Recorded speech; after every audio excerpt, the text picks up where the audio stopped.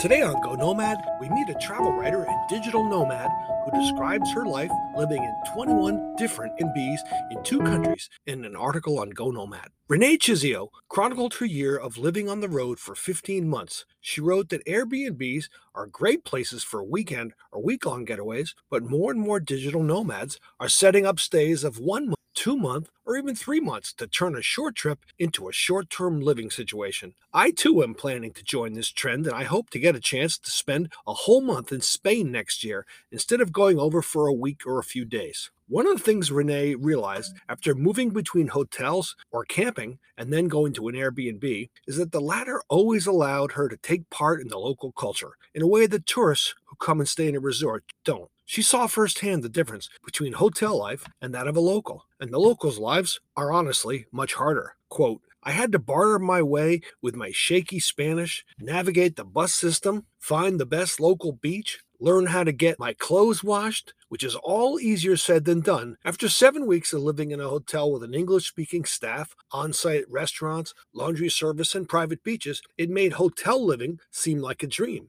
But in the end, the Airbnb was much more rewarding than just dropping into some new place, and the chance to soak up a whole new life and culture made it really worth the hassles. Renee is no shill for Airbnb, and as we all know, there are many other rental options such as VRBO, HomeAway, Booking.com, and others, but she cites several reasons why she stuck with the industry leader, Airbnb. It's the ease of using the Airbnb app, the volume of rentals around the world, more than 6 million in 2022, and the prices were always the best. One thing she noticed is that for monthly rentals, Airbnb prices go way down and really do make a long, extended stay pretty feasible. Renee set up her year-long travel by arranging the monthly Airbnb stays all in advance. She also liked that as a single woman, the hosts in her Airbnbs were aware of her location. She liked the idea that in many cases the Airbnb owner will be nearby. She also liked how the Airbnb app lets her filter possible rentals for things that really matter to her: Wi-Fi, parking, dedicated workspace,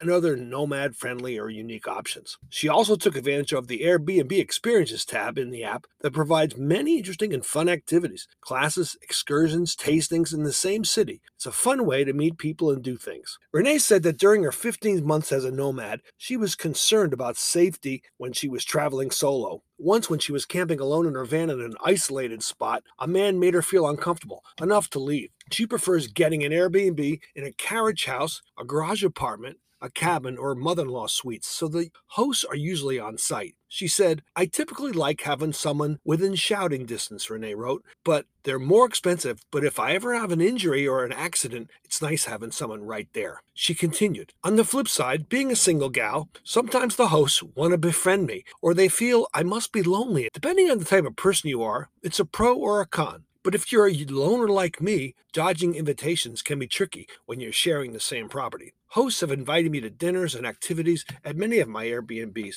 I don't dodge them all. I've made a few great connections and still keep in touch with a few of them. Some hosts were generous during her stay, not only offering her dinner, but eggs from the henhouse, a fish caught that day, apricots picked from a tree in the yard, flowers from their garden, fresh baked bread, raspberries, and even avocados still warm from the sun. And she's pet or admired so many of the host's dogs, cats, bunnies, ducks, goats, deer, and even one armadillo. You just don't get that by staying by yourself in a van or anywhere else. Over the course of the 15 months Renee stayed in Airbnbs, she did have her share of difficulties, she wrote. 2 weeks into my 4-week stay, dozens of silkworms invaded my San Antonio, Texas cabin. It was so bad I was sweeping off the cabin in piles by the hour. The bathroom was in a separate unit, so I had to walk through trees filled with them day and night. I left, and the host, who said it was the worst she'd ever seen, refunded me within the week. Still, it left me without a place to stay for 2 weeks. Then there is the difficulties any renter faces, trying to coordinate with the owner about the key, and deciphering directions on how to get in, and how to work the heating and cooling, and my personal pet peeve, which way the hot and the cold shower works, Renee wrote. Once, I didn't have plumbing for 3 days while they repaired a well. That was awful.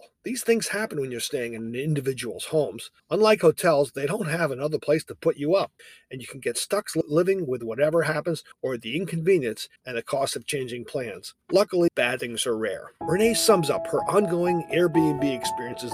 The great thing about Airbnb is it's everywhere that people are, and it's always going to be an experience to remember.